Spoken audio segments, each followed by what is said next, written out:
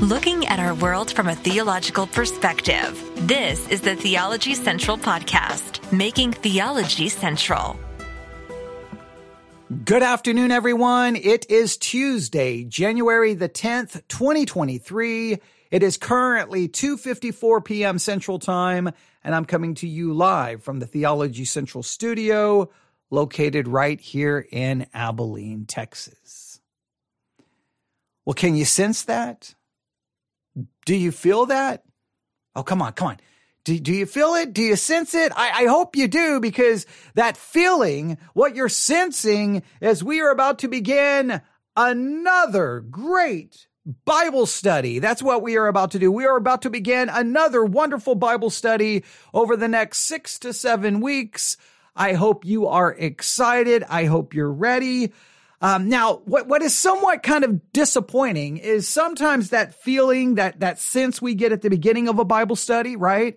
Where you're like, oh, this is going to be brand new. And you have all these ideas. Oh, I bet you we're going to cover this. We're going to cover this. And it should be fun. It should be wonderful. It should be great.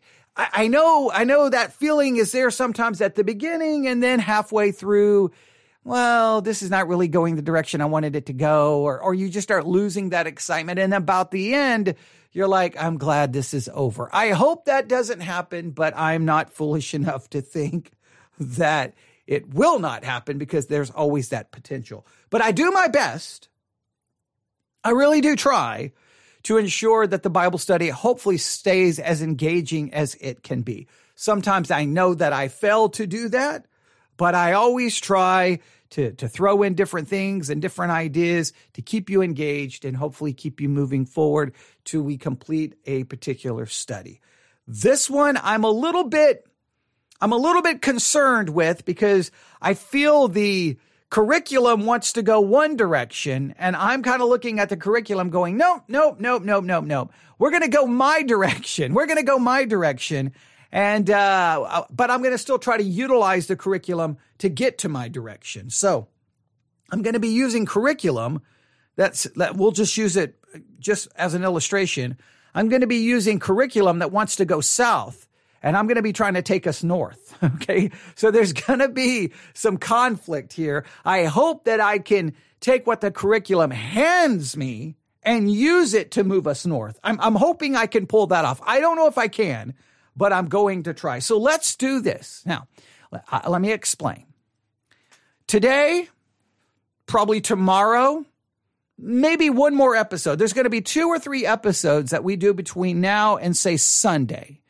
These don't really count towards the actual Bible study. This is just kind of getting us ready. This is kind of a preview, kind of just priming the pump, getting us ready for the actual study. But I don't know if there's going to be like, there's the major transition from kind of the preview to the actual study. I think you'll be able to tell, but I just thought that we would go ahead and get started. I worked on Psalm 139 at church. We did it together as a congregation. That was kind of what we're supposed to do this week, is kind of work on Psalm 139.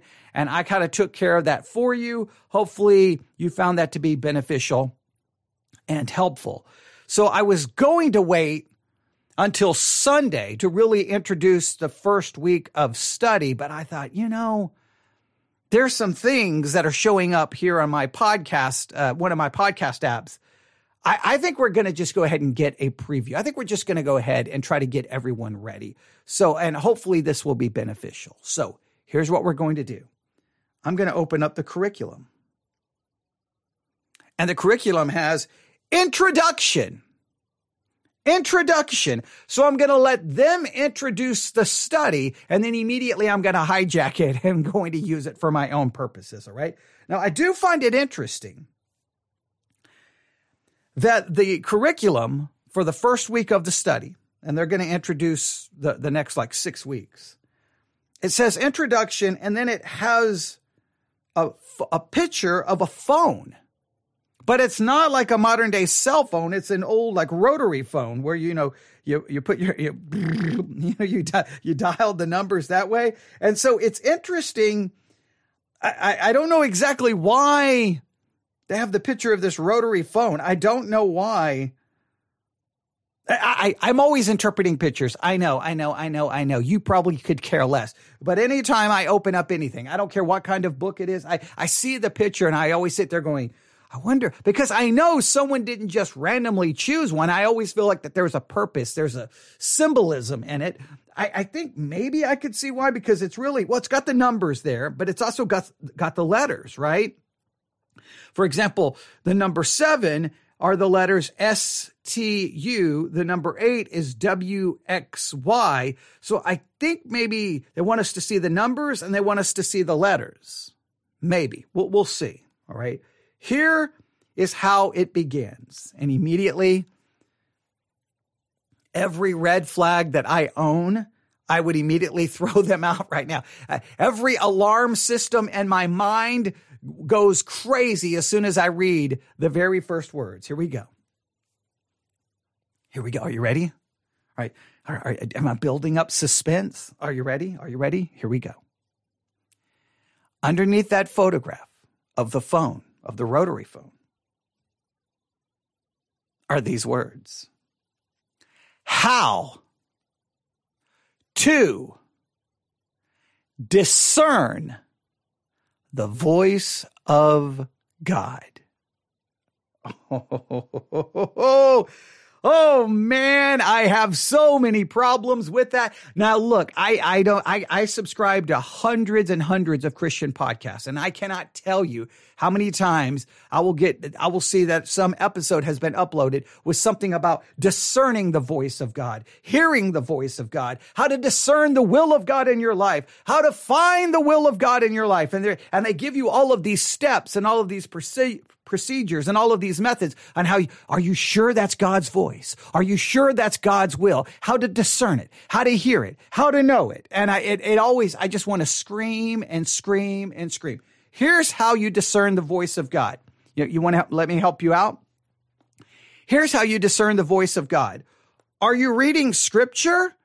If you're reading scripture, that's God's word.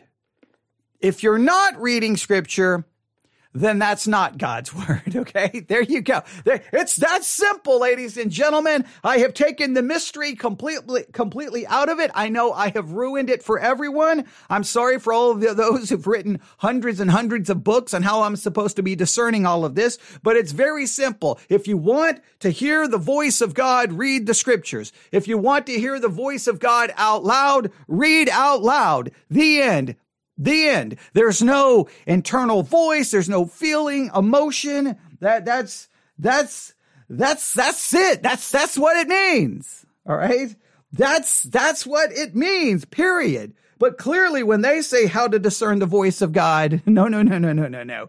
They've got a whole different idea behind it. Let's read what they have to say. All right, here. Oh boy. Here we go. God speaks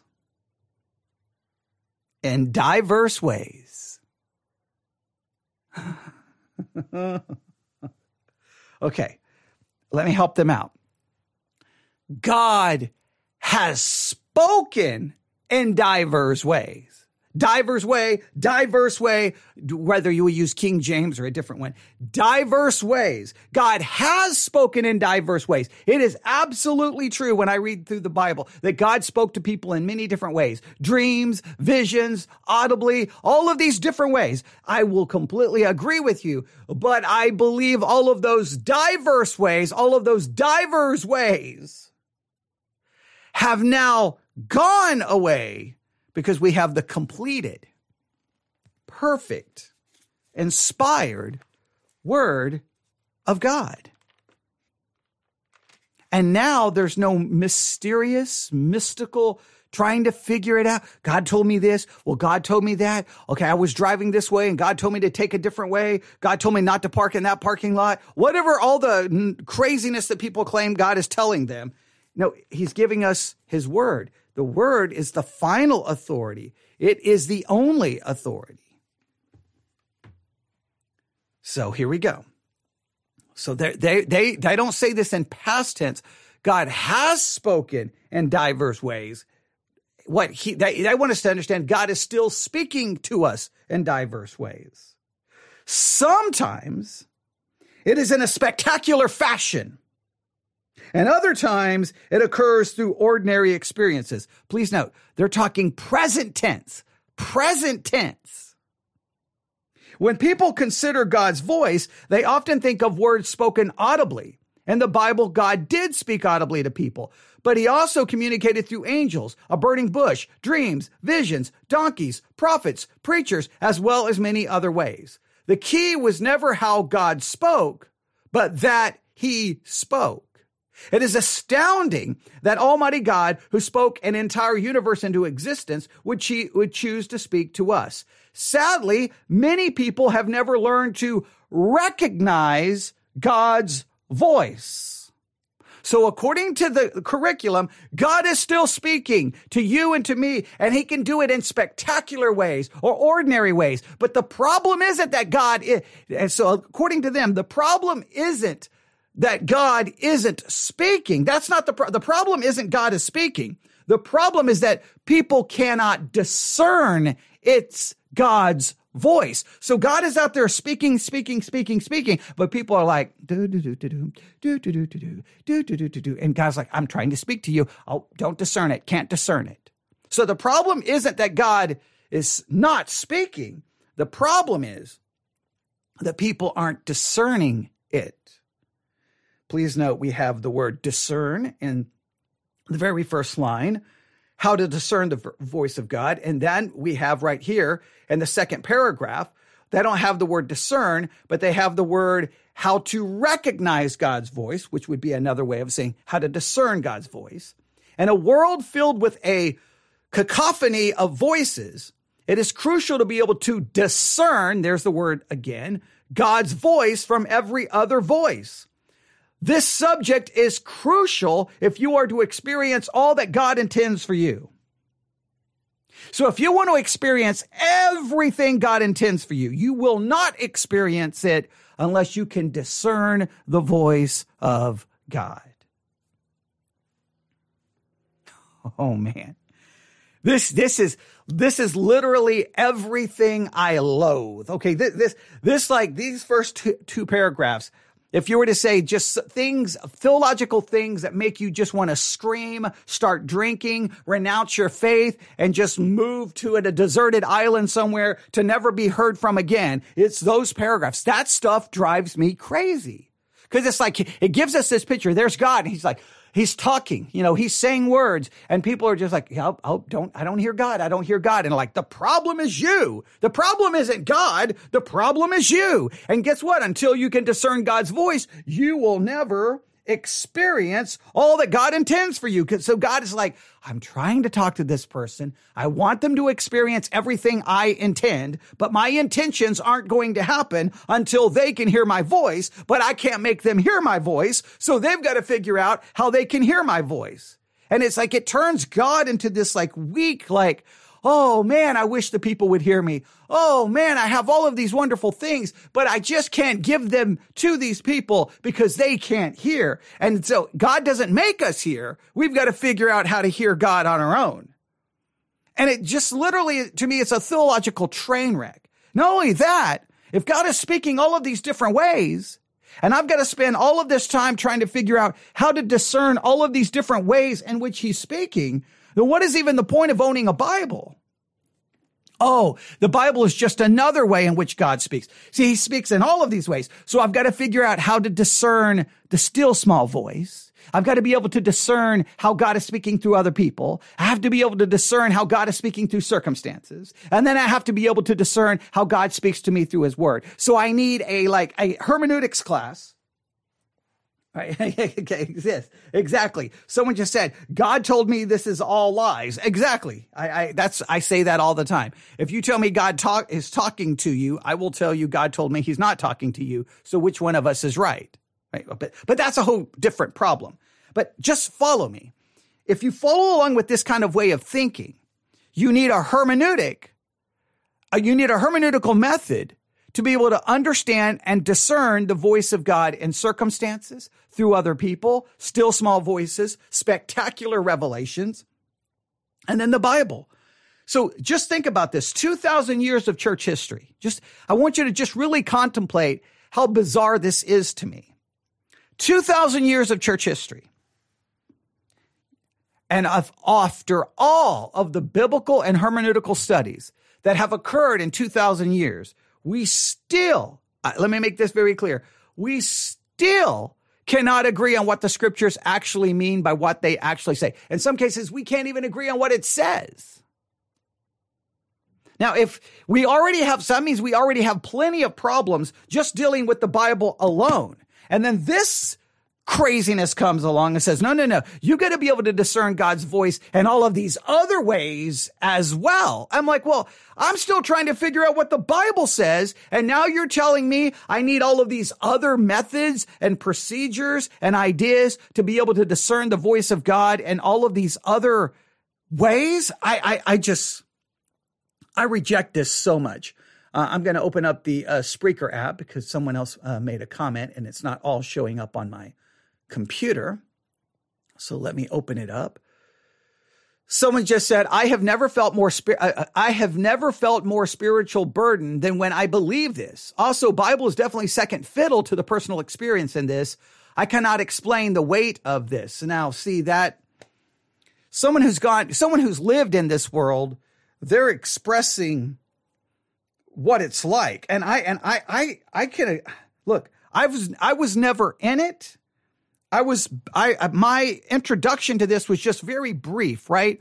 My early Christian life, I found Christians always saying, God told me this and God told me this and God told me that. It's just standard stuff that, a pastor standing behind the pulpit. I was going to preach this and God told me, and every time they say it in my mind, I was brand new Christian. I'd be like, okay, so I would need to write, like if I wrote down what God told them, it would be in quotation marks. So I guess that's on the same level as the Bible. Then I was told it wasn't on the same level of the Bible, but then they told me it was still God talking to them. I'm like, if it was God talking to them, how can it not be on the same level of the Bible? Because if I was to write it down, I'd put it in quotation marks. And so I was just baffled by all of it. So I played along for a little bit as a young Christian teenager, trying to figure, okay, I think God is telling me this. Okay, I think God is telling me this. I tried to play along with it. And at some point I became like, this is delusional nonsense, right? I'm just going with some feeling and claiming that it's God. And if I'm sitting here trying to hear God say all of these other things, this person admits it, at least in their experience, the Bible becomes second fiddle. Now, the people in it would never claim that. To be like, no, the Bible. But it's always, God told me this, God told me this, God told me this. And it's not God told me this, and then they quote a scripture. It's God told me this, and then they say something that's not recorded in the Bible. So this is just a world, this world, I don't understand this world. It's crazy. But let's see where we're going with this. All right, here we go. Now, again, make sure you understand this. This subject is crucial. According to the curriculum for this study, this subject is crucial if you're going to experience all that God intends for you. And I want you to understand this. Hundreds of thousands of churches and Christians use this curriculum all around the country. And this is not coming from a charismatic denomination. These would be the curriculum that you would find in many Baptist and Southern Baptist churches, which shows the wild influence of charismatic theology into the rest of Christianity. This is not sola scriptura. This to me is an utter denial of sola scriptura. They go on to say, when God speaks, it sounds exactly what he has already said through the Bible. No, stop right here. I hear this all the time. No. We're not saying that. God doesn't say anything that's different from the Bible. He'll say nothing that contradicts the Bible. I'm like, well, then why do you need anything else if it's going to just be in agreement with the Bible? And then slowly but surely, look what happens. Okay, well, I mean, it's not that it's in the Bible, but it won't disagree with the Bible. But in many cases, it's something so vague that you would have no way to really test it with the Bible or not, because it'll be like, well, God told me I should do this, or God, and you're like, the Bible is not giving you those kinds of directions. So it becomes extra biblical no matter how much they want to connect it to scripture. I've watched the game be played so many times, and as much as they want to connect it to the Bible, it becomes extra biblical. In some cases, I think it triumphs the scriptures themselves. We can all expect and believe that God will speak to us through the Bible. But he does not promise to speak in the ways, but he does not promise to speak in the ways he has spoken before or in new way. Okay, let me read this again. When God speaks, it sounds exactly like what he has already said through the Bible. We can all expect and believe that God will speak to us through the Bible, but he does not promise to speak in the ways he has spoken before or in new ways. Of all the ways we may hope or long for him to speak, he promises only that he will guide us by his Son through his Spirit in the Bible. Now this, they seem to try to pull back and say it's just the Bible. But if you look at all of that up there, they speak of it in present tense. So it seems that they're trying to kind of have this middle of the road. Look, God can speak in all of these other ways. He may speak in all of these other ways, but he only promises now to speak to us through the Spirit, through the Son, by the Word. That's trying to kind of like, you want the best of both worlds here. And I'm not a fan of that in any way, shape, or form. Then they go on to say, in this study, we're going to ask 6 questions. And with these questions, we can learn to separate what God is saying to us from the voices in the world calling for our attention. So they try to pull back a little bit, but to me, I sense the game. Not only do I sense the game, the reason I know there's a game is I know the author. The author who wrote the curriculum for the next 6 weeks is Richard Blackaby, who wrote the book Experiencing God, or co-authored the book Experiencing God. And that thing is a theological train wreck. I had to go through Experiencing God at my church in Nebraska. Why in the world they were using that, I will never understand. That thing is a total, utter dumpster fire. I have no other words. I'm not even going to try to be gracious. Right? I know someone else who's had to go through Experiencing God, and they will tell you it's just as bad as I experienced. It was horrific. And I have no idea why our church in Nebraska was using it. They had lost their ever-living mind. I don't know. I know by the end of that, I wanted to just give up. And it was a lot of this experiential kind of thing.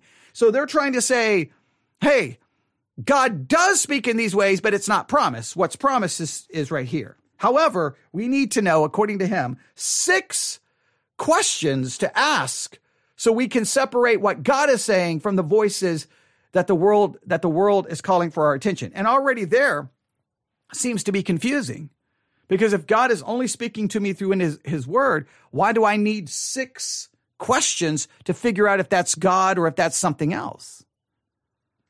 If it's just the Bible, then I don't need 6 questions. I just need to know how to read and interpret the Bible. So already there, they're playing this really kind of double speak game. Hey, God speaks all of these ways. I mean, he only promises to speak to us through his word. However, because he can speak in these other ways as well, even though he hasn't promised, you need 6 questions so that you can discern when it's God and when it's not God. That is baffling to me. I agree with the person who said this would just create a burden. This would be this overwhelming sense of, how do I know when God is talking to me? How do I know what God has said? I'm losing my mind. Is it me? Is it God? Is it you? What is it? Was it the power of suggestion? I don't know what's going on. Yeah, I would end up in a mental asylum. And I'm not saying that in hyperbole. I'm saying that someone just put Richard Blackaby. No. I agree. No. But here's my approach.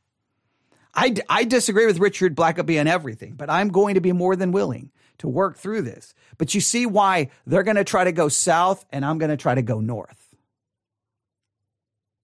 But I'm going to use what they give us to go north. And here's what I'm going to focus on. They mention the word, I think, 3 times in those couple of paragraphs. I think they 3 times, maybe 4 times. I'd have to go back and count. Anyone who looks at the curriculum, you can read that first paragraph and tell me what you see. I believe it's 3 or 4 times. And they may use other words, but basically they mean the same thing. So maybe it's not the exact word, but the concept is there 3 to 4 times. Maybe even more times the concept.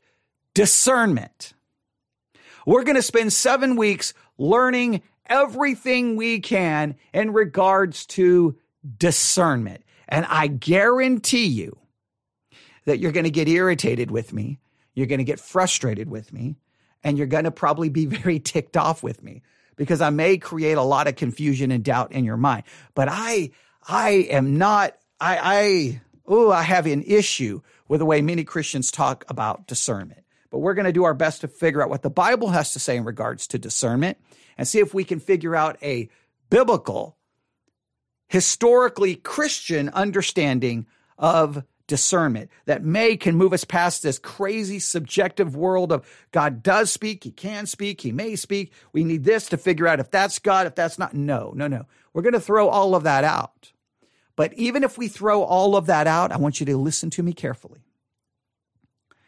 Even if we throw out all of the charismatic influenced nonsense, even if we throw out all of this God speaking in other ways, even if we reduce it to God is just speaking to us in the scriptures, I still think we are presented a massive problem when it comes to discernment. That's what we're going to work on for 7 weeks. But for now, I'm not giving you any homework. I'm not going to give you any assignments because this is just preview. This is just all preview. This is not even the official kickoff. You just happen to show up to class a couple of days early, so you get extra stuff. And the other kids, when they finally show up for class, we won't tell them about this secret stuff. This is our own secret, just kind of private meeting, and they should have came to class early, all right? So are you ready? Here we go. Here's what we're going to do. I think it was yesterday. I don't remember. It was within the last 24 to 48 hours. I got a notification on my iPad, and it was a notification from one of the podcast apps, and it simply said a cup of discernment, part 1. I'm like, a cup of discernment, part 1. You got my attention. You had me at discernment because I'm getting ready to do a 7-week study on discernment. You've got my attention. So I was like, look it up. I looked it up. I grabbed the audio. I have it queued up. It's from Chuck Swindoll, Insight for Living. He does 2 parts on discernment. To get us ready for our study on discernment, we're going to listen to what he has to say. Now, right now, I could give you a definition of discernment. I have it pulled up. Literally, I have it right here. I have multiple definitions of discernment right here on my iPad, but we won't do that. We're going to just go to Chuck Swindoll, and we're going to review this. I don't know if we can review all of this in this episode. We may try, but I hope you're ready to go, all right? What we just read is this challenge that we've got to be able to discern the voice of God because God speaks in all of these different ways. However, it's only promised to speak to us in the Bible. However, we need at least 6 questions so that we can actually discern when God is speaking or not speaking. But if he's only speaking in the Bible, then I don't need these 6 questions because every time I read the Bible, I know it's God speaking. Okay, it's all baffling and confusing. But we are going to set that aside and we're going to just see, well, what we can start laying the groundwork. We're just going to lay a foundation for the concept of discernment. And I'm glad we have someone who's lived in that world because they can share how frustrating it can be, how maddening, how much of a burden it can be to constantly be trying to figure out, is God telling you something? But you're trying to apply all of these principles and it's so subjective and it's so based off emotions and feelings. That is like a spiritual hell to me. That's what I would describe it as. We're going to try to move past that and see what we can learn about discernment and how it would apply to our life. So are you ready? All right. That's a 29-minute intro, but all of that is very important. Here we go. Chuck Swindoll, Insight for Living. I don't know the year this was preached because a lot of the Insight for Living podcasts now are old messages by Chuck Swindoll. Remember, Chuck Swindoll had a profound impact on my early Christian life. Remember, it was every day after school, sitting there with a radio, a Bible, and a notebook and pencils, taking notes. I would listen to John MacArthur, Chuck Smith from Calvary Chapel, and Chuck Swindoll or Charles Swindoll.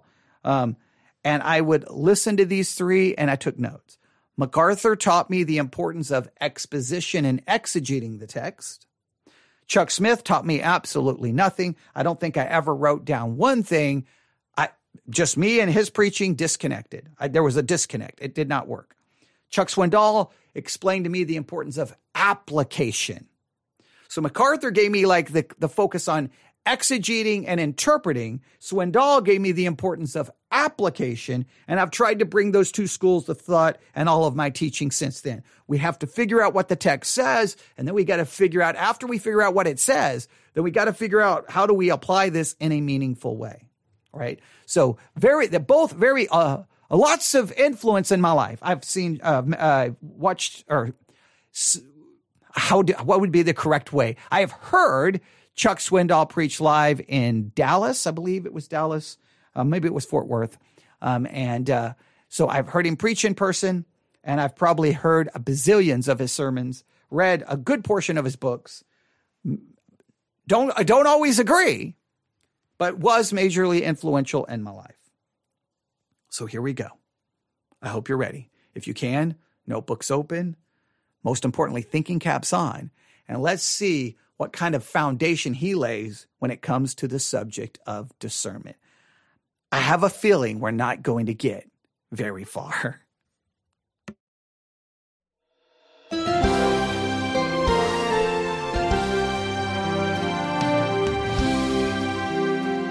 As followers of Christ, we need to be vigilant in testing what we hear from any Bible teacher. To accept instruction from a voice of authority without validation from the Scriptures can be a recipe for disaster. And ladies and gentlemen, we have just encountered our first serious issue. If you think that the curriculum gave us a serious issue, for me, the curriculum describes a world of Christianity that I think everyone should flee from. But once you flee from that and you come into a world that says, hey, it's the Word of God, you find yourself in a whole different world of difficulties. I'm going to back this up. Some of you probably did not even hear an issue with that. Some of you thought, man, that's just good stuff, okay? Or you weren't even paying attention because it was the intro. I want you to put your thinking caps on here, all right? If I was at church and I was doing this for the congregation, I would force them to come up with, and I would be like, look, we're not going anywhere. We're not doing anything else until you give me an answer. What is the problem with this? What do you think the problem is with this, with what we just heard? I'm going to play it again. I'm going to open up the Spreaker app. So if anybody wants to throw out their suggestion of what they think the problem is. All right. Here we go. Someone says the reviews are probably my favorite. So helpful. Grows my discernment. Okay. Well, I don't know if it grows anybody's. I know it's probably fun to listen to me have typically breakdowns on the air, but that's okay. Okay. I am glad if it helps with discernment. All right. Now here you go. I want you to exercise your own discernment. What do you think the problem is with what was just said? I'm going to play it again. All right. Whoever gets this right gets $50,000. And if you don't have the discernment to know that I'm joking, you're going to be sadly disappointed. All right, here we go. Here we go.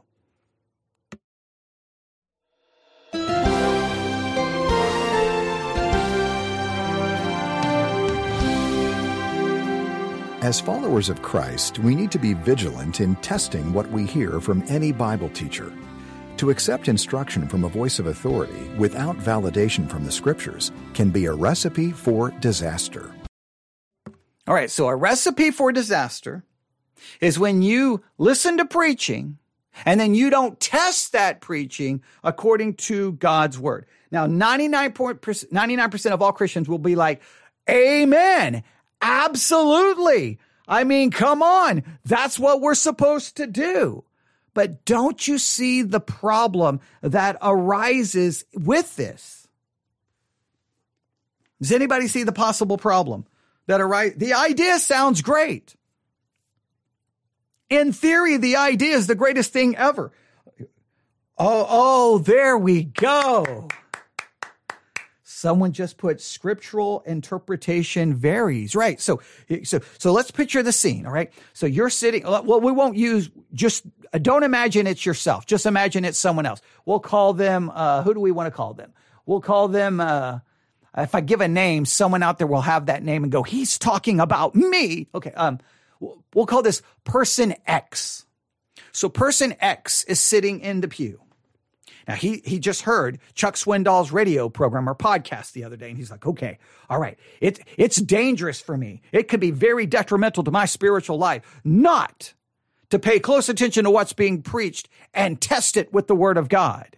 So you're sitting there, the pastor says something, and then you're like, you open person. Well, I just said you. Person X is sitting there, right? There's Mr. X over there. He's sitting. I was saying he's open. Now, the pastor's trying to preach. He's not even listening to the pastor anymore. He's over there flipping pages. He's got his notebook out. He's flipping pages. Because Mr. X, he's going to test what was just said with the word of God. And then Mr. X is like, nope. 1 John says, okay. Then Mr. X determines the pastor is wrong. Now, here's the thing.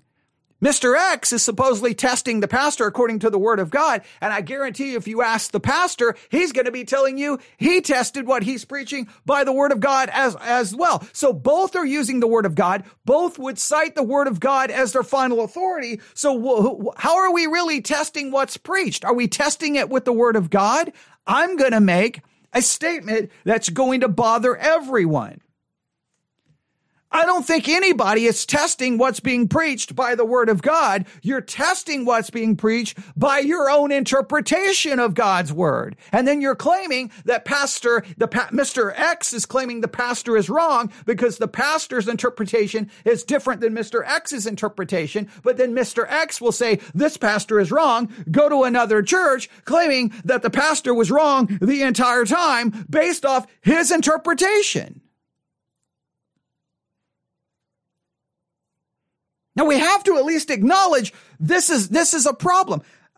Are you? And someone's going to immediately email me. Are you saying we should never try to figure? I am not saying that. I'm saying we have to see the inherent problem. The reality is, in so many cases, we're making a discernment on whether something being preached is true or false.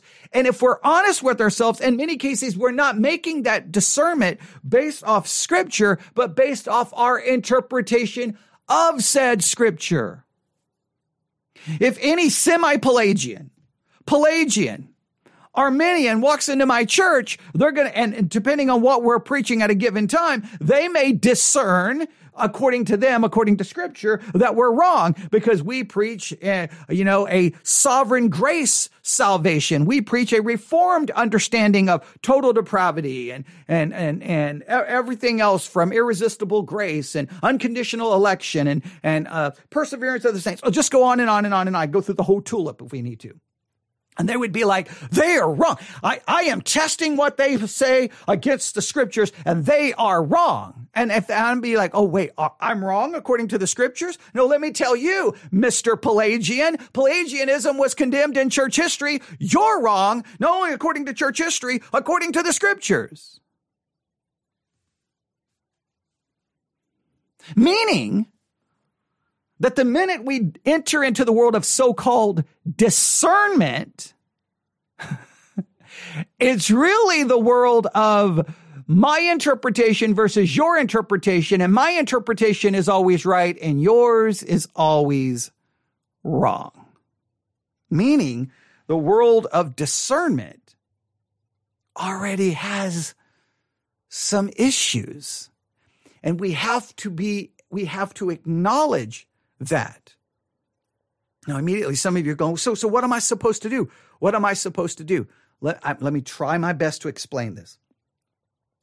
All we can do is try our best to rely on God's word. That's all we can do. Because God is not speaking to us in any other way. It's scripture alone. I do believe scripture is the final authority. I do believe everything we hear should be tested with scripture. But we have to approach it in the following ways. Number one, we have to, if you're not willing to acknowledge this, there's no hope.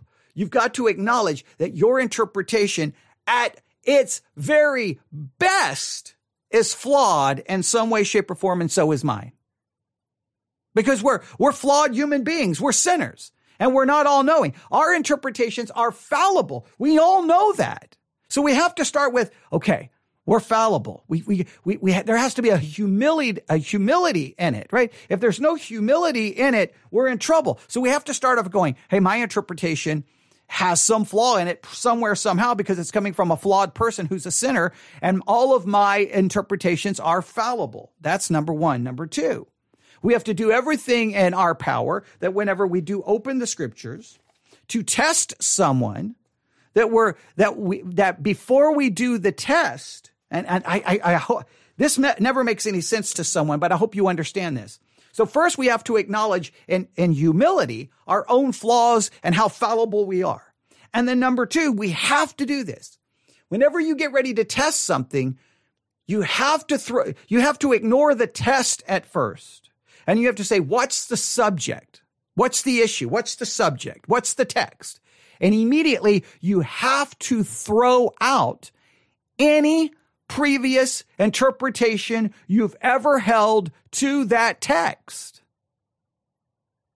Because if not, if all you're going to do is like, I'm going to prove he's wrong, you're trying to prove, let's say you're trying to argue with me, you're going to prove me wrong, but you're looking into the text to simply find your assumption that you're already right and that I'm already wrong.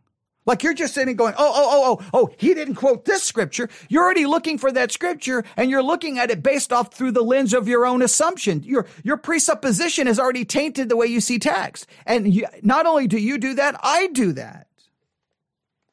So first, there has to be a humility that our interpretations are fallible. But number two, this is very important. When I'm getting ready to test someone's preaching, what I do is like, okay, what's the subject? What's the text? Okay, I don't care about proving them wrong. That's irrelevant to me now. They're irrelevant. They preach the message. I don't care now about testing them. What I care about doing is taking that subject and looking to the scriptures and not looking at them based off my assumptions or presuppositions or past study. I look at it anew. And because the minute you go into it to find the scripture to prove the other person wrong, you're wasting your time because now it just becomes personal. Now it becomes pride. Now it becomes ego. Look, Richard Blackaby wrote this curriculum, but I don't want to go into the curriculum to prove Richard Blackaby wrong. I want to say, give me your take. All right. Thank you. Now ignore Richard Blackaby. Let's look at what the subject is. And let's look at the subject not based on what I already think or what I've learned in the past. Let's look at it brand new. We've got to set, not only number one, do we need humility and acknowledge our own fallibility.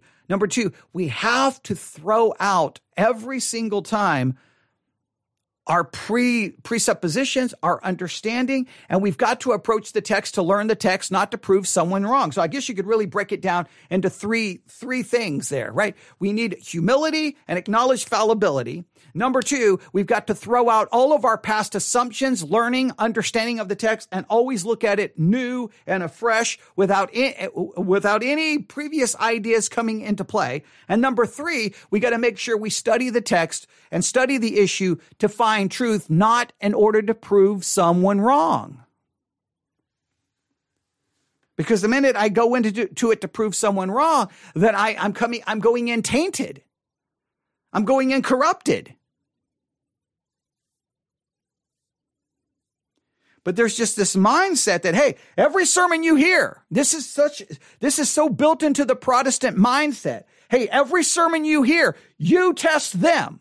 Now, immediately you know what this creates. This creates the environment. It doesn't matter how many schools, and I already know this. Like, I may not have understood it when I was going to all the schools to get all of the degrees and to get a degree in theology and a degree in biblical studies and a degree in religious education and going to school for a degree in Catholic theology and all the Bible institutes and all the seminaries and all the Bible colleges. Work. I wish I would have known that none of it matters to anyone. Nobody cares at all how many hours I study. Nobody cares at all how many schools I go to. Because the minute I cite something, one, within the Protestant mindset, they believe they have the power, the right, and the authority to say, you're wrong, you mishandled the scriptures, and I'm right. Number two, they literally believe that they have the same ability to interpret the text as someone who spent years studying it. because they believe that they have the ability supernaturally. And if you have the ability supernaturally, I don't know why then we expect our pastors to go to school, because what's the point of going to school if the person sitting in the pew who maybe have never even read the entire book will quote a scripture from that book to prove the pastor wrong and say the pastor's wrong?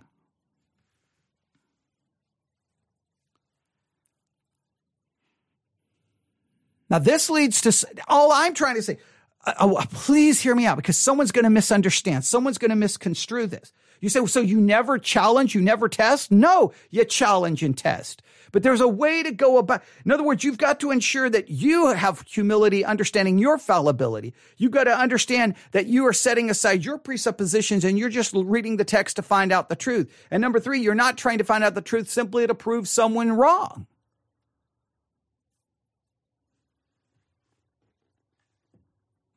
But this is why Protestant Christianity, there's church split after church split after church split after church split after church split. It's just the never-ending musical chairs of church splits. Because everyone can hear a sermon, quote a scripture, you're wrong. Close their Bible, and then leave the church and go somewhere else.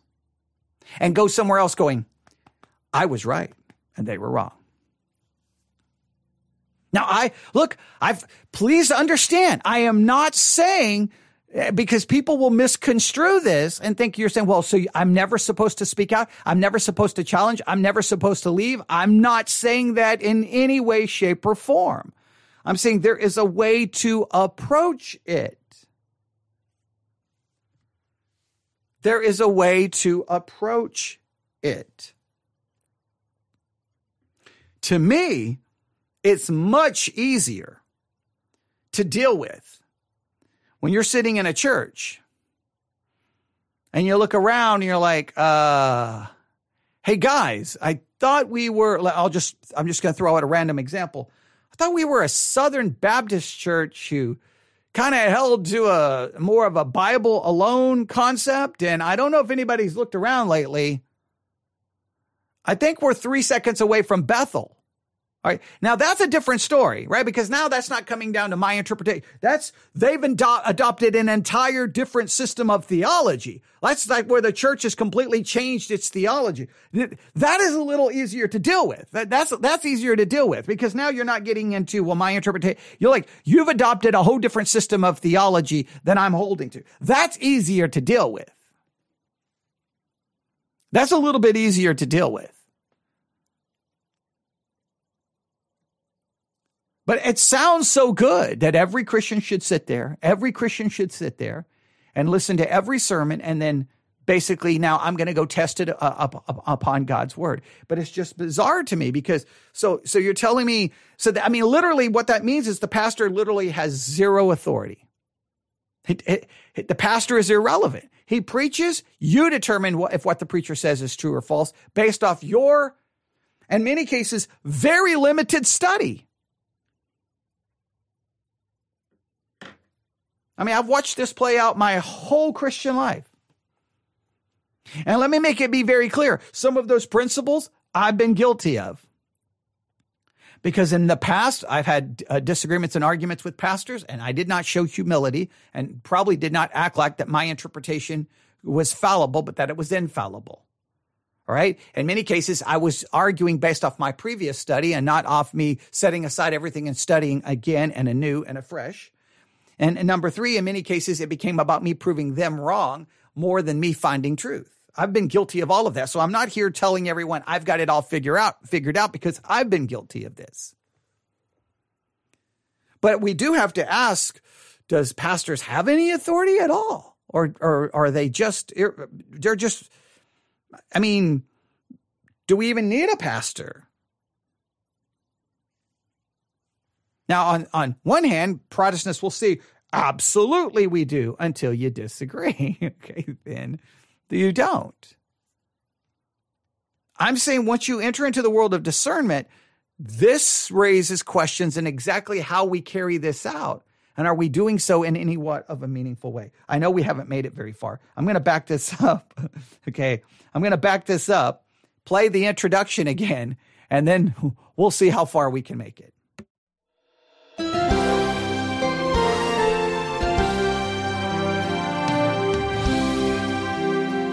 As followers of Christ, we need to be vigilant in testing what we hear from any Bible teacher. To accept instruction from a voice of authority without validation from the Scriptures can be a recipe for disaster. Today on Insight for Living, Chuck Swindoll presents message number 2 in his teaching series called Growing Deep in the Christian Life. In this study, we'll be Someone is giving me a hard time saying we're still on the first sentence of the sermon. Yeah, people got jokes out there today. People making fun of me today. Hey, look, we review every sentence of every sermon. Okay, in fact, just because now I'm just going to prove a point. We're going to play that again.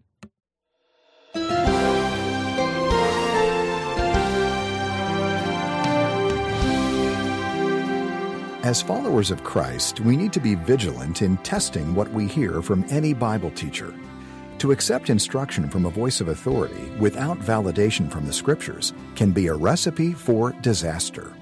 Today on Insight for Living, Chuck Swindoll presents message number 2 in his teaching series called Growing Deep in the Christian Life. In this study, we'll be reminded that the perfect ingredients for a wholesome biblical meal always include sound scriptural doctrine. And that requires a personal working knowledge of God's Word and a measure of sensitivity.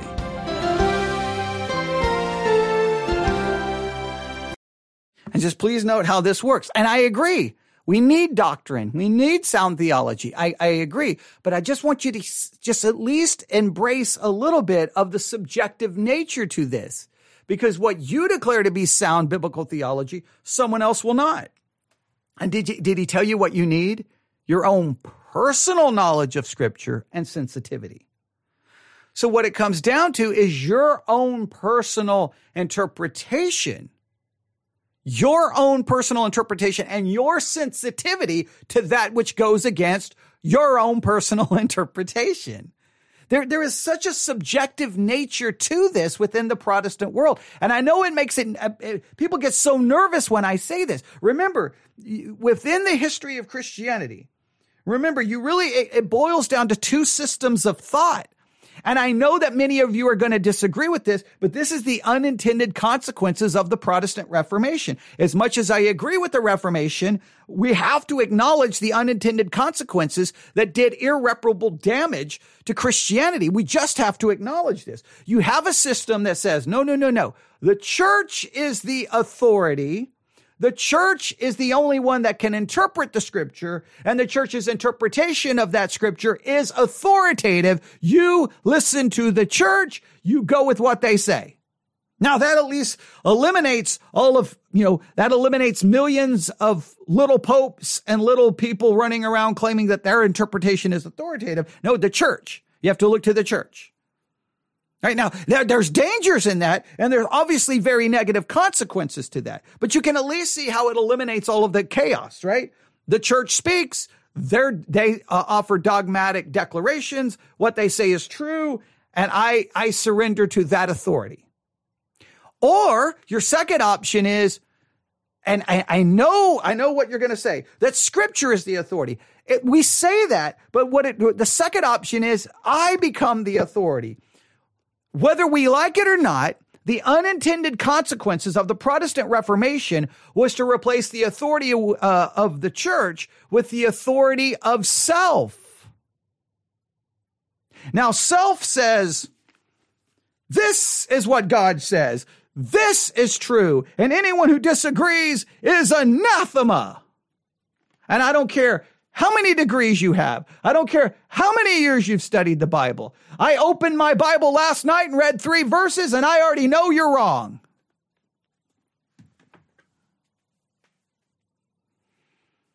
I don't like it. I know I'm making people so angry at me. Don't get mad at me. This is just the historical reality. I mean, look what happened. Luther said, nope. Not going to listen. I'm going to stand on the Word of God alone. I'm not going to surrender to the Catholic Church and to what you're saying.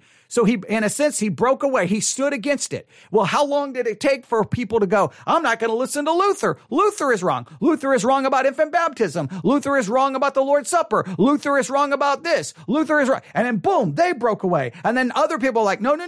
Calvin is wrong. And then Zwingli is wrong. And then they're wrong.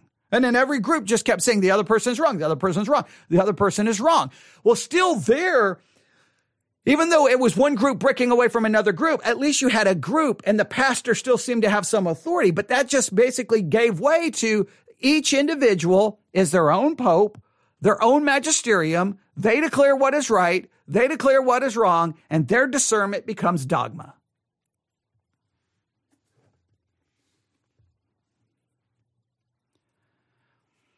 Anytime I say this, people get so upset with me. They get so upset with me. And I usually just let them calm down. I'm like, okay, well, maybe you're right. Maybe I'm wrong. But then and the reason I say that is all I know is I just have to wait a little bit, right? I just keep teaching. They keep listening because it won't be long that they're going to tell me, nope, your interpretation is wrong. I'm like, this is exactly what I told you happens. Right? Sooner or later, you're going to tell me, nope. No, the scripture is the authority, but at some point I'm preaching the scripture and then you're going to end up emailing me saying, nope, your interpretation of scripture is wrong. So which comes down to it's not the scripture, it's our interpretations. We become the authority, even though we try to claim it's the word of God.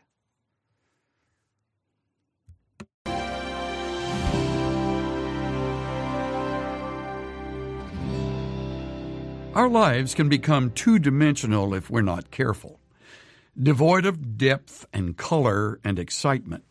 And that makes us unhealthy and imbalanced, rather than vital and whole. This often happens if we acquire knowledge without also gaining the depth of discernment.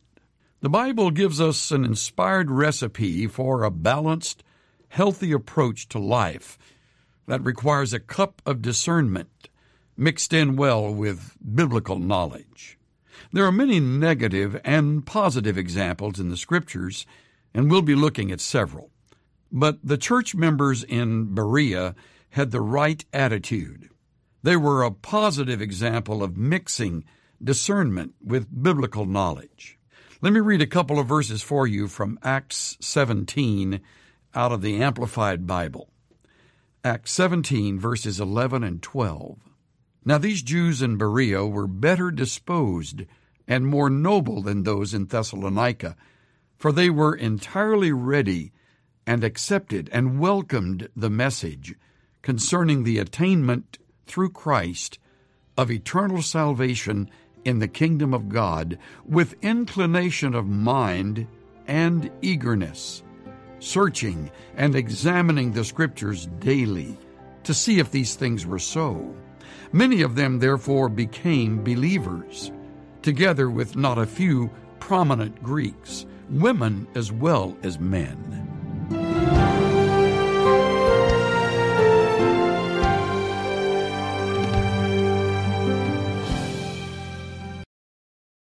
Okay, that's where we're going to have to stop because we're already at basically an hour. So we made it 2 minutes and 42 seconds into this. But are we not off to a wonderful start?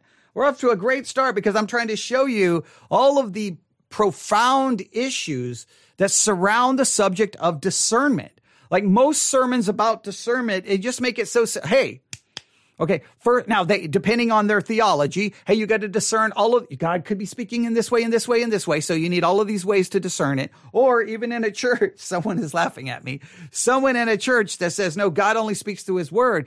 They typically preach discernment in such I think a naive way. Hey guys, how do you discern? You got to read and study your Bible. And they don't bother to realize, wait a minute, how do we really do discernment here? How does discernment really, really work? I'm trying to get you to understand all of the ramifications of it. When we say, hey, look, you right there, you sitting in the pew. It's your job. Not only do you have the power, not only do you have the authority, You have the responsibility that every time you hear a sermon, you decide, is it true or is it false? Is it right or is it wrong? Is it good or is it bad? And you decide that by your own study of God's word, because God's word's the authority, and everybody in the church says, amen. Well, one, that immediately eliminates any real authority the pastor has. Two, is it really the Bible? Or is it just us, our own interpretation? So the question is, when it comes to discernment, what's the real authority? What's the real basis of discernment? God's word or our own selves? Email me, newsif@yahoo.com, newsif@yahoo.com, newsif@yahoo.com. Love to get your thoughts on this very wonderful and encouraging beginning of a Bible study exercise series that I think we all need to give much thought to, but I think it's going to make many of us extremely uncomfortable. Can't wait to get your thoughts. Everyone have a wonderful day. God bless.